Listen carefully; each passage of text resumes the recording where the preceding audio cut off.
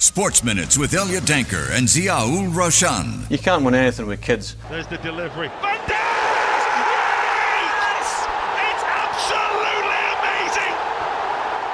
Legend is written for Virgil van Dijk and these Liverpool teenage sensations.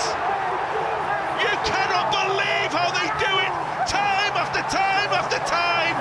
Led by that man Virgil van Dijk. And Liverpool produce perhaps their greatest ever Wembley win. M-I-C-K-E-Y-M-O-U-S-E.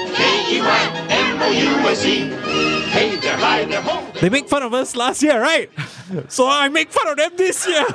You set that up very, very well. But take nothing away. Liverpool are League Cup winners in 2024. And what a way to win it, right?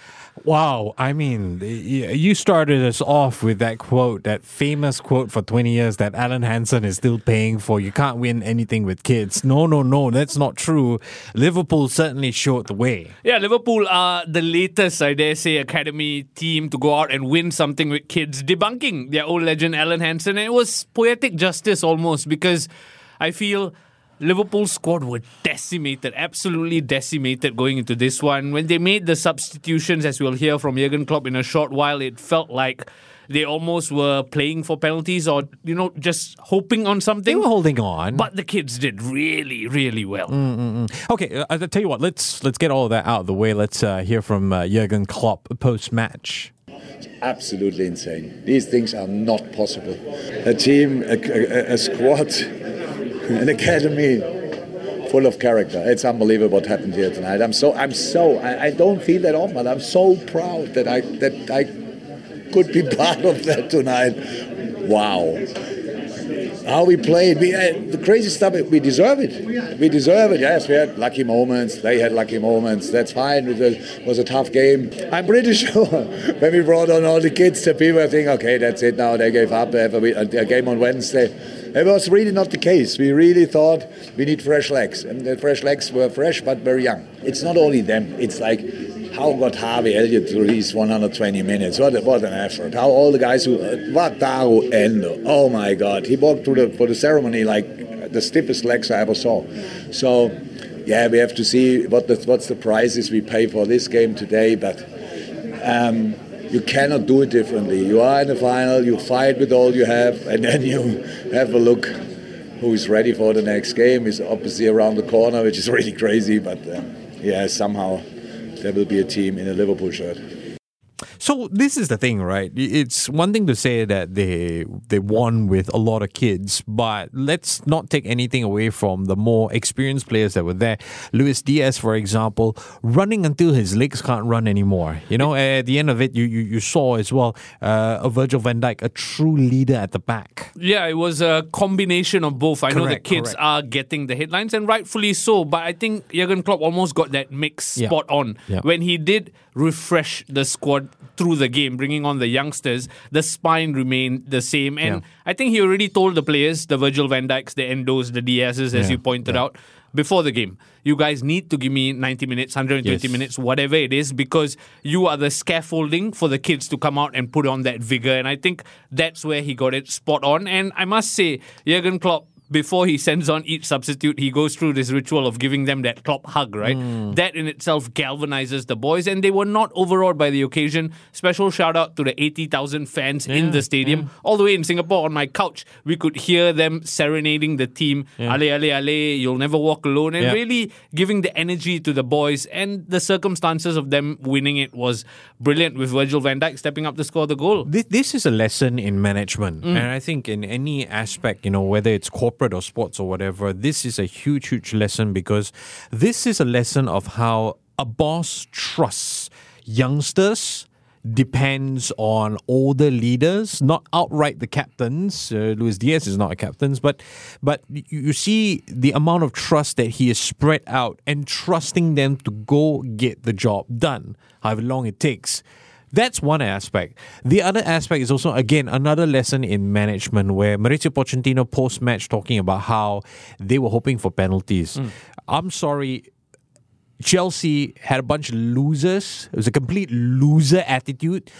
an expensively assembled squad, so many shots on target, but loser mentality, which caused them to lose this game against these young, fresh, never say die, willing to put it all on the line. And that's the key word there. 100%. I think to quote Gary Neville, he's calling this Chelsea team billion-pound bottle jobs, right? Yeah, That's exactly what it was. And just going back to your point about Klopp, I agree, masterclass in management. And I want to go back to a word which you have frequently used on this podcast as well, which is culture. I think Jurgen Klopp has set that culture since he walked through the door 9 years, and this is a culmination of that culture seeping through not just the first team, but the academy, the backroom staff, the fans, and it's testament to what a good leader can do. And I know it pains me to say this, but everyone wants Jurgen Klopp to have this fond farewell, right? I think as a chapter 1 to win the Carabao Cup, yes, we may mock it as the Mickey Mouse Cup, but it's a good opening stanza in terms of the four fronts they're fighting on. Okay, I know I make fun of with the Mickey Mouse song, but let's be honest. When you win it in the circumstances that you do, when you're willing to put an inexperienced team and show everyone that I can find a balance and play basic football, which is attack, enjoy, celebrate, and defend. What was the word he used? Play like boys, defend like men. And when you can do that, you've shown that you are truly a world-class manager because you work with what you've got and you produce winning results. Exactly. You're not whining and saying, I didn't have enough, not enough support, I didn't have this, I didn't have that. You know what I mean? We'll get to the whining manager in a short while. I believe my God. we'll speak about Erik ten Hag in a short while. But final word on Klopp. I know a lot is being said of this Liverpool 2.0 that he's creating with McAllister, Endo coming to midfield. I almost feel it's being lost, the amount of youngsters he's bringing through as well. Yes. Because if it is Xabi Alonso who eventually takes that job, what a squad he's walking into, right? I mean, you just look at Chelsea. Pochettino walked in with all the riches, all these talented players, but he's not gelling them as a team. That's not entirely Pochettino's fault, but on the flip side, Jurgen Klopp has had the longevity to breed these boys through, and he's reaping rewards for it. This is one thing I will say that Jurgen Klopp has done better than Sir Alex Ferguson because, I mean, and this has been my honest opinion for years, as much as I love the man. Ferguson left a team that was aging, a team that was not, like, they're on their last legs to David Moyes. Moyes was naive, didn't see the need to rejuvenate the entire team. But Jurgen Klopp has. You know, he's brought in replacements. You've got your Diogo Jota, okay, injured aside. You've got Darwin Núñez. You've got Luis Diaz, who replaced Sadio Mane. You've got your McAllister, Szoboszlai. So he's actually built, and these are the big players, right? Let's not even talk about the youth. So he's built an infrastructure. It's just plug and play, to be honest. Exactly. So he's made the minor tweaks, but he's brought the personnel in, and the level has remained so high. And again, begrudgingly, I think he is doing the handover much better than Sir Alex Ferguson did it in that sense. Because take in mind, it's not just Jurgen Klopp who's leaving. That whole upper hierarchy is up in the air as well. So there's a lot doing. You have a gleam in your eye. I believe you're going to say something quite interesting. I'm actually sad. No, but I'm not saying I'm sad because Liverpool won, but I'm sad that we have so many great examples of good leadership, management, and putting a structure in place. And sport is such a selfish thing where people are just looking out for themselves and their excuses. And I think I just want to make that point that this is why I believe sport almost transcends just results and trophies, right? To your point, there is so much in terms of everyday life we can pick up from a sport in terms of man management, resilience and stuff like that. Speaking of resilience, Liverpool, the fun doesn't stop for them. They got games coming up. They play Southampton in the Cup, and I think it's about 2 weeks away they play Manchester City, which I know they just got through a cup final on Sunday night. That's another cup final in their hopes of winning the league. So it's exciting times to be a Liverpool fan. Jurgen Klopp has taught us a lesson. To the haters, it's about time you start looking at the brighter side of things. To the believers, what a joy it must be for you to enjoy this victory. And you know, look at the bigger picture. He's set the stage for more years of success. Whoever comes in, it's that person's to mess up. Yep, he's sorted out the bigger picture in that sense. And the reason we're harping on the bigger picture is our beloved Manchester United lost 2-1 to Fulham at the weekend, a 10th defeat of the season for Manchester United. But Erik ten Hag insists the bigger picture is all right. Have a listen. So I'm not that opportune after the one defeat. You have to see the bigger picture. And the bigger picture, it looks very good. So yeah, we have to catch up in certain positions. So get the injuries back, because then we will be more in balance, and then that is one thing, and that will also strengthen the squad. And also to strengthen the squad in the transfer windows. And you see there are coming up many good players and real high potential players. So they will be getting better and better. So definitely we are in the right direction. And so when we have the place of the squad available, we have a very good team. Was he at the Etihad or at Old Trafford? What picture is he talking about? I cannot understand. And if you picked up, that was him speaking in the press conference. In the background, you can hear the reporters typing away furiously because he just walked into a landmine by saying that after a 10th defeat of a season. And this is the problem, right? Like, okay, I get, coming back to Jurgen Klopp, I get him talking about the wind and the ball direction all those years ago, but he's always backed it up.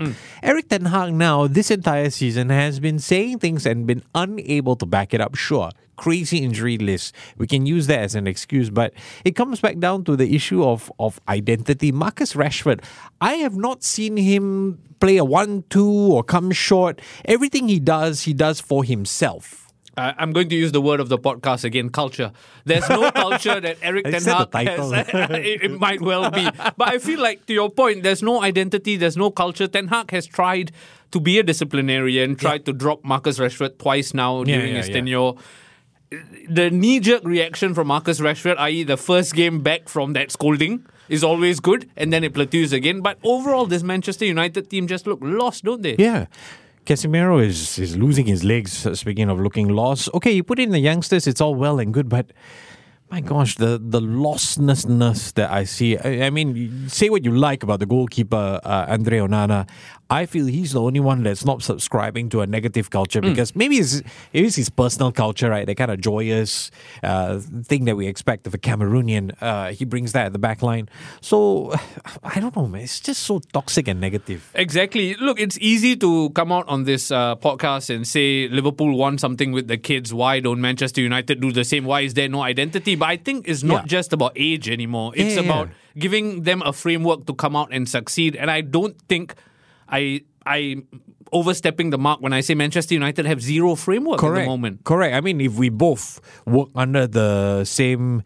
Okay, let's not say, okay, we both work in the same company, in the same position, with the same growth trajectory, under the same manager, or under different managers. You have one that builds culture, and I have one that just wants to grind results.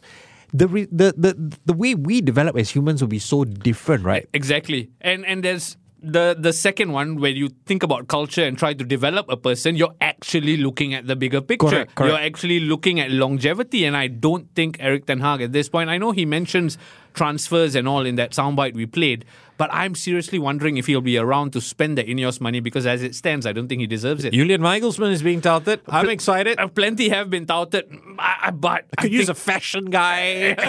Exactly. Look, the football needs to be fashionable to start with, and that's all I hope for. At the moment, it's beggars belief what Manchester United are going through. Sports Minutes on Money FM 89.3.